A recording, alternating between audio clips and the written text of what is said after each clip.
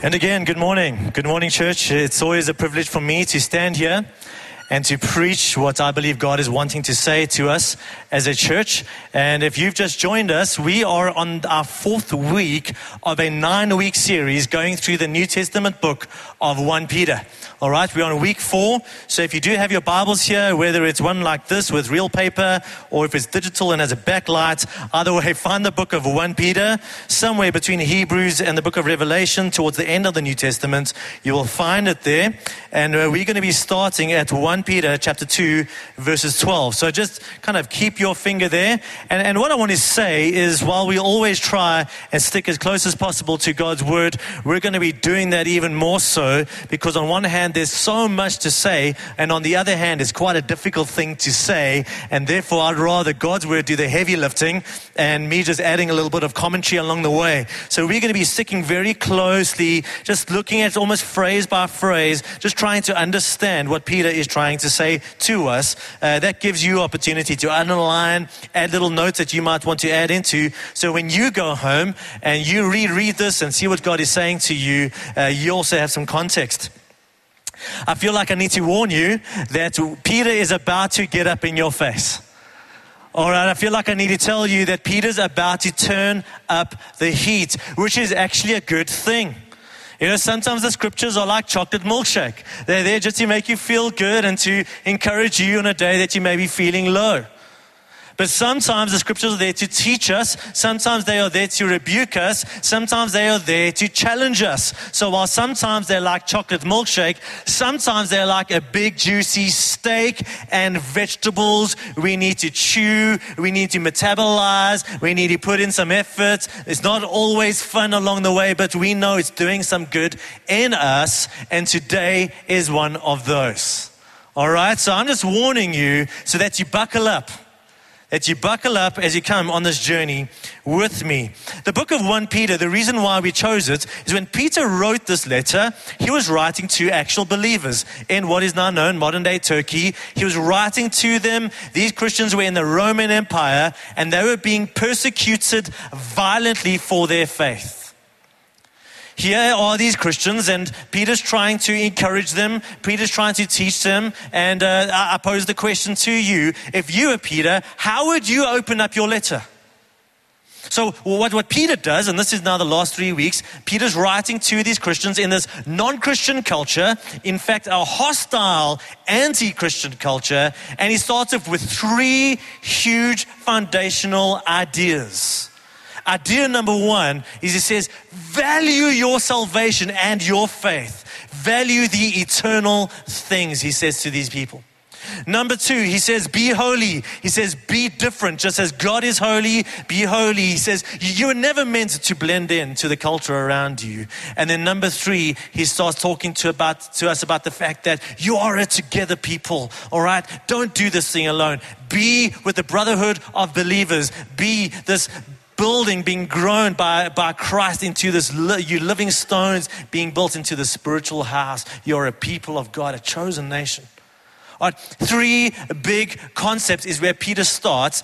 And again, the reason why we have chosen 1 Peter is because, if you haven't noticed, our culture around us is increasingly non-Christian. No longer can we assume that everyone we walk past is a believer. No longer can we assume that the sort of average morality of South Africa is parallel with what we would understand as a Christian morality.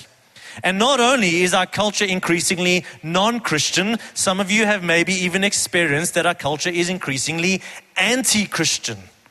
Now, while I don't know of anyone in our country that has died for their faith, at the intellectual front, if you go to universities, and maybe even if you go home or your workplace, it is increasingly becoming totally weird to be a Christian. So as Peter's words are encouraging them, so I'm hoping that God encourages us with the very same words. And here are these big pictures again. Your faith, eternal things, be different, be holy as I'm holy, and live out this thing together with other believers. So we're going to dive straight in because there's a bit of a hinge verse here. So read with me 1 Peter 2 verses 11. Dear friends, I urge you as aliens and strangers. Some of your translations say exiles. This is the name of the series we're going through. We're exiles. This is not our home. We're passing through. We're sojourners. We're aliens. We're strangers. We're of another world to influence this world. But we are these exiles. And he says, I want you to abstain from sinful desires which war against your soul. And here's the hinge verse that I believe changes the whole tone of this book. Verse 12. Live such good lives among the pagans. Now, Peter's not being derogatory. He's simply describing the fact that these Romans worshipped other gods, this known as paganism. They had all these, the Greco-Roman pantheon. That's who they served. They would self-describe as pagans. So it's not a derogatory term. It's just a descriptive term. But live such good lives in this culture that though they accuse you of doing wrong, they may see your good deeds and glorify God on the day he visits you. You see, what he's trying to say is your faith is not a private thing. Your faith is not a private thing.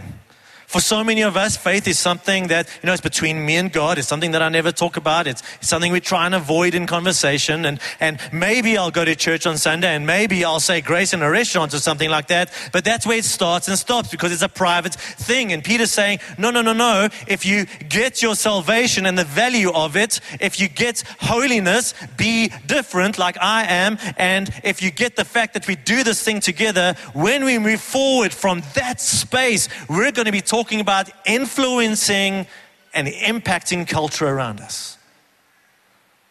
We're going to be living our lives in very practical, and maybe I can add a new adjective into your vocabulary, in very missional ways. Now, the minute some of us hear the word missional, maybe you think of evangelism, just sharing your faith or sharing the truth of the gospel. Maybe some of you think of maybe more social justice orientated ministries and feeding the poor and looking after the orphans, and all of these things are wonderful, powerful things. But as Peter transitions from these three foundational ideas into live such good lives, he's going to go into areas like our marriage, and he's going to say how you do marriage can be missional. How you do marriage can influence culture. He's going to go into areas regularly. How you go through suffering can influence culture and influence the people around you. He says, how you live out your life. These are things coming up. How you live your life with boldness and with courage is going to influence culture around you. How you relate to leaders is going to influence culture. And today, Peter's going to speak to us about how we as Christians relate to authority. And he's going to say, if we get this right, man, we can influence the culture around us. Now, as soon as I say that word authority, I know some of you feel like, when you take your hand up the wrong way up a cat. Some of you feel like that right now. There's just something in us that rebels against the word authority. I mean, whether we're talking about flower power in the 60s or the punk rock era or whatever you went through, let me just tell you, there's something in us that is just naturally rebellious, and it's very natural to understand it. Our first parents, they are defined by their rebellion. Adam and Eve had everything that they needed, and yet they rebelled. And since then, we've been rebelling. Now, I know that maybe some of you are compliant and you just get told what to do and you're like, yes, sir, no, sir, how I, sir. As for the rest of us, we spend the rest of our lives rebelling, right? So we rebel against our teachers because, of course, we know better. And we rebel against our parents because, of course, we know better. And then you get social media, which is where the collective wisdom of the universe gathers. And that is where we see just every authority is rebelled against because, of course, we know better. And God is going to challenge us as believers because the world is watching and we're going to be living such good lives amongst our culture. How we relate to authorities are either going to point towards or away from the gospel. Now, I know what you're thinking right now because it's what I thought. Stephen, you know what? I'm happy to submit to a great authority. I'm happy to submit to great teachers and great leaders and great CEOs and great pastors and great presidents. But I know that some of you are sitting here and you're working in some large companies, or maybe you're working for one of our parastatals and you're looking at your authorities and you're saying, Stephen, how do I relate to that? When I look at some of the corruption that's going on, what do I as a believer do about that? Maybe you're looking in your company, whether you're looking at your direct boss in middle management or stuff that's happening right at the top, and maybe you understand some of the corruption that's going on. You're saying, Stephen, how do I relate to that? Maybe you're in a school and you're looking at your teachers or the governing body or the principals, whatever the case might be. Maybe you're in a university and you know that at the top things are not as they should be. And you're saying, Stephen, now what? Now what? So I know that whether we're looking at companies or whether we're looking at our own governments, you guys are asking some very real questions. Stephen, what do I do? Do I just keep silent? Do I become a doormat? Do I walk into my boss's office and just tell him or her what's what? You know, do I write an angry email, or do I write 10 gentle emails? Or do I get all passive aggressive on my blog or my Facebook page? And maybe at the bigger picture, do I leave my job? Do I join something else? Or maybe do I pack my bags and find another country? And I know that there's not a single person in this room that is not wrestling at some level with an authority that is above you that you're struggling with. Because of the nature of someone who is in authority, they have power. And sometimes that power means that certain people suffer, and maybe you have experienced suffering. Maybe you've experienced pain. Or maybe you've seen the effect on large groups of other people who have experienced the same. And the first area that Peter's going to go into, a bit of a can of worms here, is unjust governments. Unjust governments. Now, the minute I say that, I don't need to highlight kind of the newsreel from the last 10 years. All right, because I know that we're asking questions, and maybe for some of you, you're saying, man, I look at my pension fund, and if things were different, it should be looking a bit better. I know that some of you are thinking again about moving to foreign places and foreign shores because of what's going on. Maybe some of you are not thinking about our present government, you're thinking about past governments. And you're thinking about the suffering and the pain that has been caused by those who were in authority, be it 10 years ago, 20 years ago, 30 years ago, 40 years ago, and the consequences thereof. So I know this is a hot button thing. And it is not easy for me to stand up here and speak about these things, but I've got to trust that God has something to say to every single one of us. So let's allow God's word to speak to us and continue reading. 1 Peter 2 verses 13, and we're going to read to verse 15. Submit yourselves for the Lord's sake to every authority instituted among men, whether to the king, some of your translations might say to the emperor, as the supreme authority, or to governors who are sent by him to punish those who do wrong and to commend those who do right. For it is God's will that by doing good, remember, live such good lives, it is God's will that by doing good, you should silence the ignorant talk of foolish men. Now, you might look at these words and say, what? Oh, are you kidding me? Stephen, I mean, have you seen what's happening in our country? I know that some of you are here because you've left wicked and evil things that are happening in other countries.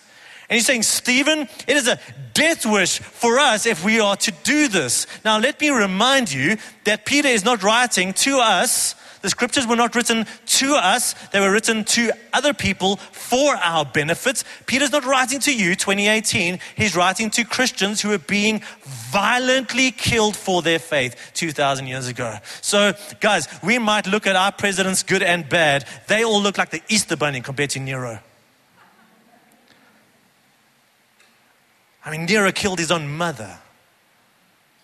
This is the man who had the authority.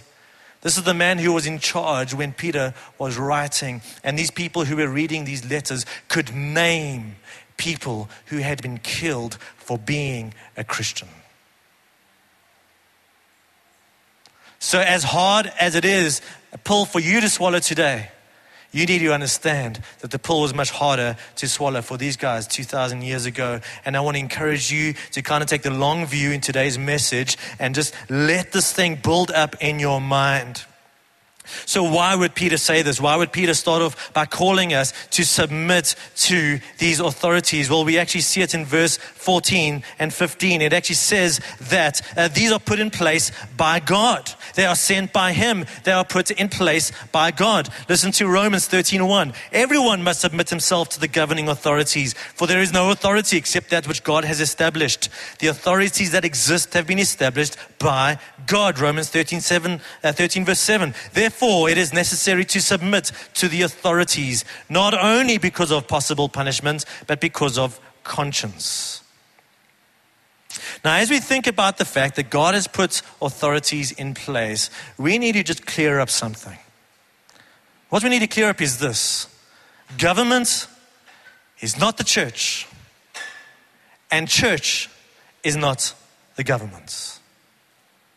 You see, these verses teach very clearly that the role of government is about law and order. It's to look after those who are doing well and to commend them, and to keep those who are evildoers and to punish them. That is what government's about. The church has a completely different role. We spoke about that last week. Things get very confused when we expect the government to be the church or vice versa, and things get even more confusing when the government and the church become the same thing. And it doesn't matter which country you go to or which religion you look at, when the government and the religion become the same thing, people suffer. So the government has been put there for a reason: to keep order, punish those who do wrong, commend those who do right. Stephen, that's great, but what about when they don't? What about when it seems like the reverse is happening? Those who are corrupt get exalted and get wealthy, and those who do well get trodden upon. What do we do then? Now, let me say this. I'm going to be answering these questions in layers. It's going to be kind of layer 1, layer 2, layer 3. And again, this is why I asked you to come on the long-term view of this message. But basically, when we look at verse 15, for it is God's will that by doing good under a corrupt government, doing good under a violent government, doing good under physical and violent persecution, for it is God's will that by doing good you should silence the ignorant talk of foolish men. How can I rephrase this? The citizens of heaven should be the best citizens of earth. The citizens of heaven should be the best citizens of earth. You see, this passage starts off by saying, submit yourselves for the Lord's sake. You see, we don't do this because, hey, I might get a fine. We don't obey the laws because, hey, I might get caught out or I might get into trouble. The reason why we do this is because we serve one who is greater, and because we serve Him, we submit ourselves to the authority. That is the reason. It always has to be first and foremost because we do it for the Lord's sake. That is why we submit ourselves to the government, and that is why we obey their laws.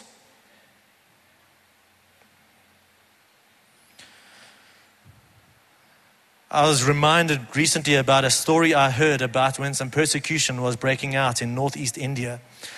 Just by the way, it seems like that has happened again recently, and churches have been burnt down and people have been killed. But the story that I was thinking of was in northeast India with these Christians. There was some organized persecution against them, and Christians were basically chased out of the villages. They had to kind of live out in the mountains and in the forests, and pastors were literally killed, put to death for their faith. Pastors' wives were raped and sent back into the community full of their disgrace. But listen to what an Indian newspaper had to say. Why are we persecuting these Christians? These are the very people that India needs. We persecute them and they go away and they pray for you and they love you and they're kind to you. Citizens of heaven should make the best citizens of earth. Let's read verse 17. Verse 16, live as free men, but do not use your freedom as a cover-up for evil. Living as servants of God. I've heard many Christians say, because of what's happening at the top, I am not going to pay taxes.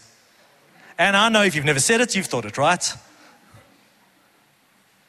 I've heard Christians use all sorts of arguments why we can get around certain laws, why we can get around certain tax laws, why we can maybe even start smoking things that government doesn't want us to smoke, right? And Peter's saying, no, because it's for the Lord's sake, before we put Him first, for those reasons we submit ourselves. We live as free men, but we still choose to obey the speed limit. We still choose to pay taxes. We still choose to respect our government. We still choose to abide by drinking laws. And this good verse is saying, when we disobey government, we are in fact disobeying God. And then finally, verse 17, show proper respect to everyone. Love the brotherhood of believers, that's the church. Fear God and honor the king. What? Nero, honor the king. Can you hear Paul's heart here? Citizens of heaven should make the best citizens of earth. Can the world say of us, why do we come against these Christians? We need these kinds of people. Now, I know we've kind of opened up a can of worms. We're about to do a bigger and more nasty can of worms, okay? So you think you've had it rough already. It's about to get worse. But it's connected, and hopefully this is all going to come together by God's grace. All right, so Peter's talking about living under not only a just government, but living under an unjust government. Now he moves, verse 18. Slaves, submit yourselves to your masters with all respect. What? Slaves. Okay, government I kind of get. Paying taxes I kind of get. Slaves? Now, when I said the word slave, we all have imaginations. What's the first picture that came to mind for you? What came to mind for you is probably something from the movies, because I don't think any of you are slaves here. I don't think any of you have ever owned slaves. If you do, please come speak to me afterwards. We'll pray for you. But I don't think any of us have been actually exposed to real slavery. But as we picture slavery, we're picturing in our imaginations a modern phenomenon. The kind of export of the slave trade from Africa into the New World, into the New Americas, into Europe. Maybe you're thinking of the Indian slavery in Natal here in South Africa. But we're thinking of something fairly phenomenal. I want you to press pause on that. Because that wasn't to happen for about 1700 years when Peter was writing. You see, when Peter was talking about slaves, he had a completely different picture in mind. It's not necessarily a good or a moral picture. It's just a different picture. And it's worthwhile, I just hope you're staying with me on this, it's worthwhile us spending some time to try and understand Peter's context. First of all, at this time, historians estimate that up to 1/3 of the Roman population were slaves. All right, and in fact, slavery was not a permanent institution. It was for many people a stepping stone to freedom and Roman citizenship. For that reason, many people outside of Rome chose to become slaves of Roman citizens in order to one day become a fully fledged Roman citizen themselves. And the way they would do this is by a combination of good behavior and paying their way out. And you say, Stephen, how does a slave pay his way out? Because the slavery in the first century, not exactly the same, but is more like your job that you have than anything else. See, slaves were paid. In fact, we think of slavery as a race-based thing. In the first century, it wasn't a race-based thing. We think of people being treated like absolute animals, and if they die or if their children die, who cares, being treated like absolute dirt and their basic needs barely being looked after. In the Roman times, slaves could be incredibly wealthy. Slaves could have incredible power. Slaves could be teachers. Slaves could be even governors. Slaves could be ship captains. So when you hear the word slave, don't import. I'm not saying first century slavery is something commendable, but it's just a completely different picture than what you hear. And as the gospel was going out, of course, people came to faith. People came to see that Jesus was who he said he was. And some of these people who were coming to faith were slaves. And now they're getting told, but Christ is about the gospel. Christ is about freedom. He is our Lord. He is our King, not Nero, not any other authority. And now these guys are asking, well, Peter, what do we do? What do we do? I'm in this household, and not all slavery in this time was a bed of roses by any means, but whether they had cruel masters or wonderful masters, and they were on their way to a great road of freedom, nonetheless, they're saying, well, what do we do? How do we live out our faith in this position? And Peter's recognizing, and this is where I want you to stop thinking about some other person called a slave, be it modern or ancient. I want you to think about yourself. Peter's recognizing that sometimes you and I are in a position under authority whereby we experience direct pain and suffering. Verses 19. For it is commendable if a man bears up under the pain of unjust suffering because he is conscious of God. Recognizing that we go through unjust suffering. Here's one of the reasons why I love the Bible. And here's one of the reasons why I've got a huge problem with the health, wealth, prosperity gospel. Health, wealth, prosperity gospel telling you just love Jesus and everything else will come right, including your bank account and your health. And I think the evidence just goes far to the contrary. Not only real life, but God's word. Peter's recognizing, man, these guys are coming to faith and you are experiencing as great, faithful followers of Jesus Christ, you're experiencing unjust suffering. Now what do we do? And he's saying it is commendable if you bear up well. Verse 20. But how is it to your credit if you receive a beating for doing wrong and endure it? Some of us experience suffering because we're an idiot. Some of us make some very dumb decisions and you want to blame everybody else, including God. And everyone's, dude, that is you. That's all on you, okay? Peter's not talking about that. He's saying, how do we relate to unjust suffering when it comes from an authority over us? Now, why would Peter say, man, we need to submit ourselves to not only just governments, but also unjust governments? Why would he say, man, oh man, not only do you need to bear up well under just authorities, but also unjust authorities, and whether there's unjust suffering, you need to bear up well. Why? I remember I told you we're going to be answering this in layers. Well, we're just about to get a little bit deeper. You see, how we bear up under just and unjust governments, how we bear up under just and unjust authorities, and how we bear up under just and unjust suffering is either going to point towards the gospel or away from the gospel. We're either going to stick out and be different, or we're going to do what everybody else does. Let's read on. Verse 21. To this you were called. Press pause. What's going on here? He's saying, guys, here is your calling. All right, you're under this government that is unjust. Peter's not saying that what Nero was doing was okay.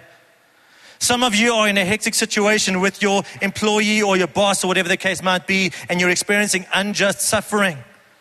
This is the situation you're in. But you are called, not necessarily to the suffering, but you're called to respond in a certain way. Do you get that? Do you get the difference? You are called to respond in a certain way to the suffering. Why? Why are we called to respond in this way? Well, let's read on. To this you are called because Christ suffered for you, leaving you an example that you should follow in his steps. He committed no sin, and no deceit was found in his mouth. Now maybe you're an employee in a situation, or you're looking at your parents. I know teenagers are like, oh, we suffer all the time. My parents. Not talking about that.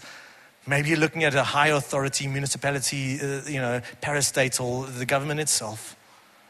And maybe you're in this tough situation and you have experienced suffering, or you've seen other people experience suffering. And maybe you're saying, but Stephen, I didn't deserve what I'm experiencing.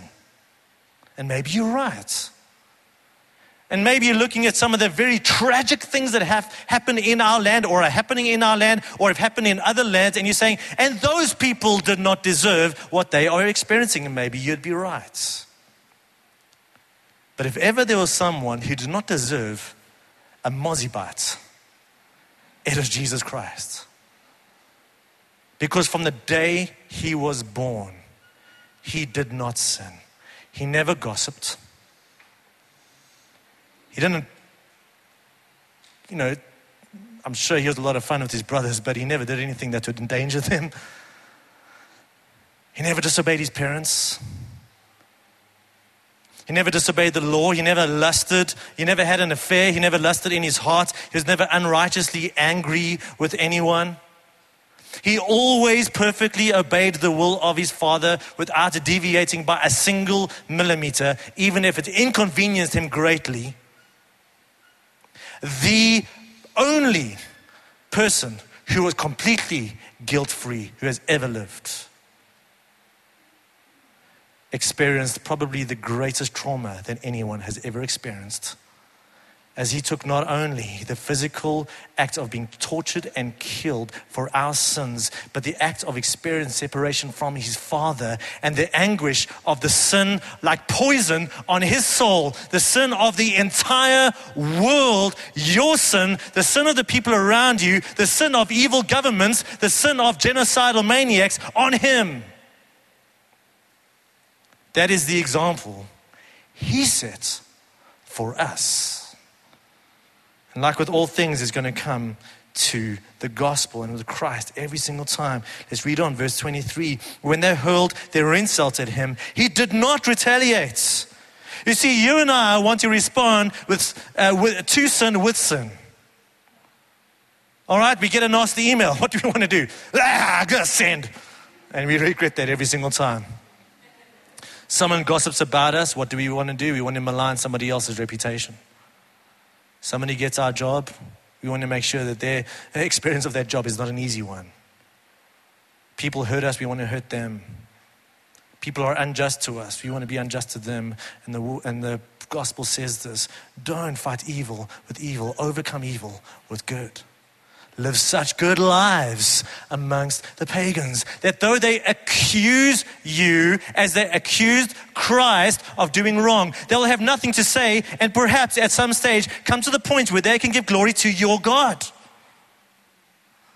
Guys, if you haven't figured it out yet, Christians are soft targets. I was really struggling with this fact. At one stage, I was struggling with a whole lot of stuff going on.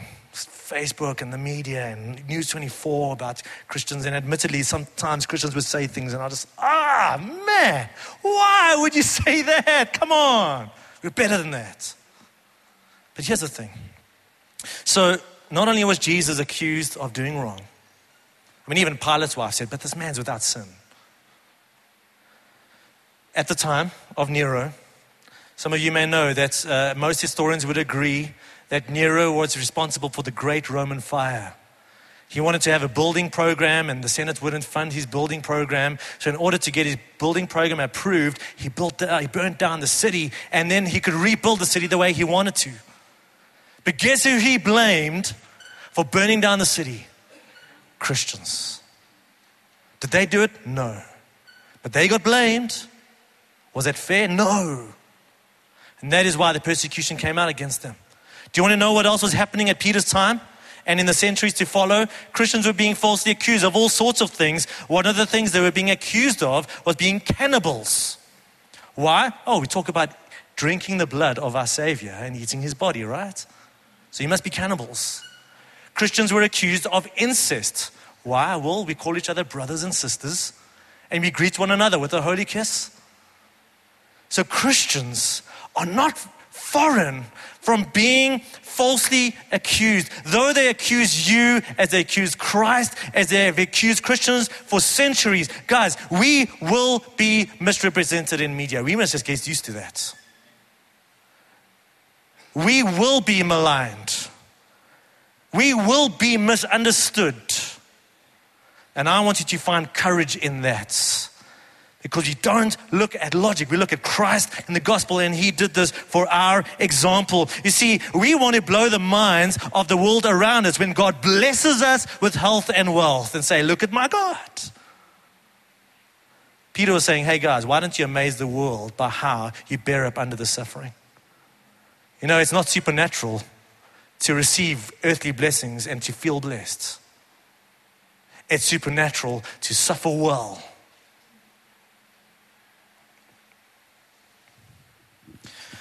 So, last big question, and I probably won't do it any justice, and I know we're going on here, but guys, I think this is so important.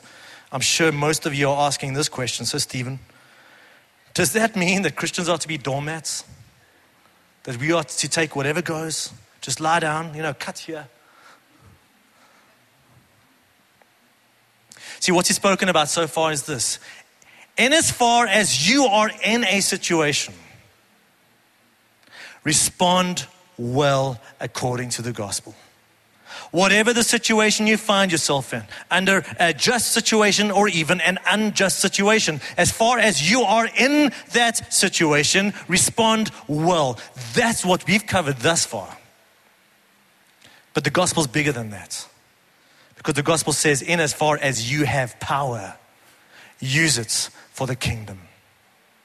Use it to fight injustice. Use it to influence culture, to influence companies, to influence structures for the sake of the gospel. Timothy Keller tries to get us to understand this. He looks at one of the most tragic things that have ever happened, and that's the Holocaust. 6 million Jews killed just for being Jews. And he says, when we look at the system that brought that about, there's kind of 4 layers that we can look at. Right at the top are the most responsible people. Those were the architects of the death camps.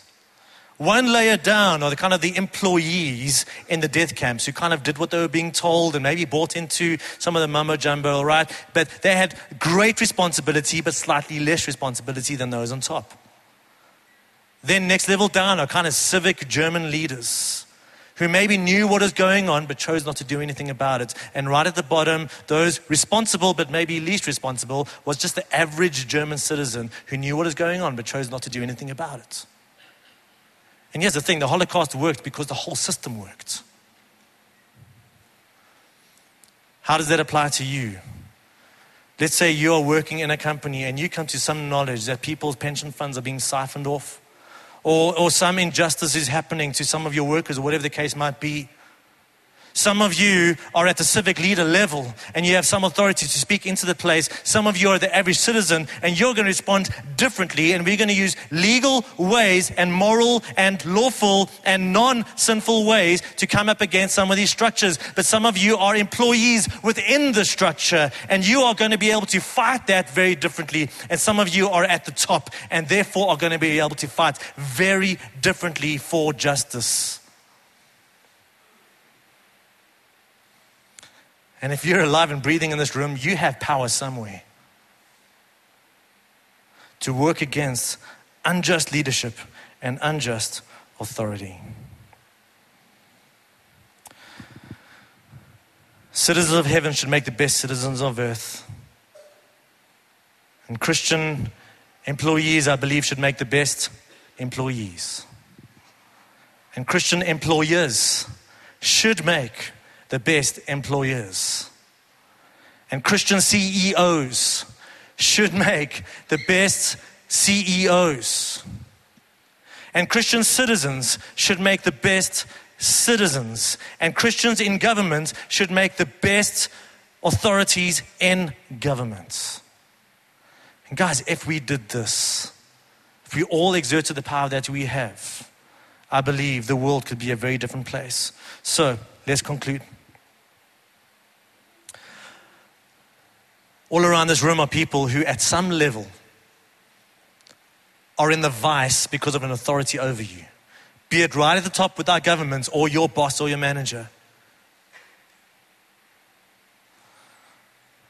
So let me ask you this question. Question number 1. Will you, not have you, will you, because we're going to change this morning. We're going to decide to be the best employees, the best citizens. Will you respond in such a way that points to Christ? Question 1, will you respond in your situation in such a way that points to Christ? Let me remind you, when we lean into Him, we're leaning into the God who suffered. If you're being maligned, He's being maligned. If you're being mistreated, He's being mistreated. If you're being misunderstood, He was misunderstood. If you're experiencing poverty because of something that happened above you, Christ experienced poverty. If you're experiencing violence even, Christ experienced violence. So when we lean into Him, we lean into the God who suffered, and it comes alongside us and comforts us in a way that no one else can. So will you do it? And number 2, if you have any power, will you use it to fight unjust suffering? Let's pray. Lord, this is big. This is hard. This is challenging us at our deepest prejudices, at our deepest levels of discomfort, at some of our deepest pains.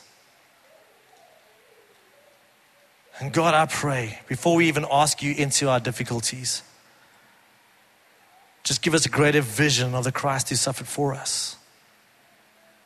Allow us to see the God. It's not something that happened 2,000 years ago. It's happening every time we suffer. We can look at the cross and see the God who suffered for us and now walks with us and suffers with us. Jesus, what a great God. And you overcame evil with good. And you defeated ultimate evil by rising from the dead. Now, God, I want to pray as the risen God who has been through this, those who are suffering. And I want to ask you to be so bold. If you are suffering under any authority, I want to ask you to raise your hand. Could be your boss. Could be your boss's boss, your boss's boss. Something in government. If you're suffering, just raise your hand. Father, I pray for those who experience some of this. And God, I pray that you'd be so real to them right now, giving them a peace that transcends understanding. And God, I pray that you would empower them not to fight sin with sin, but to respond in such a way that points to the gospel. And finally, Lord, I pray for all of us who have influence and power somewhere, that we would work to alleviate suffering. We would work to fight sometimes the structures where we have opportunity. We would serve to lead those under our authority well and serve them well with justice. And God, I pray for insights, supernatural insights for all of us to know when and how to do this. God, may we, as citizens of heaven, be the best citizens of earth. And I ask this in Jesus' name.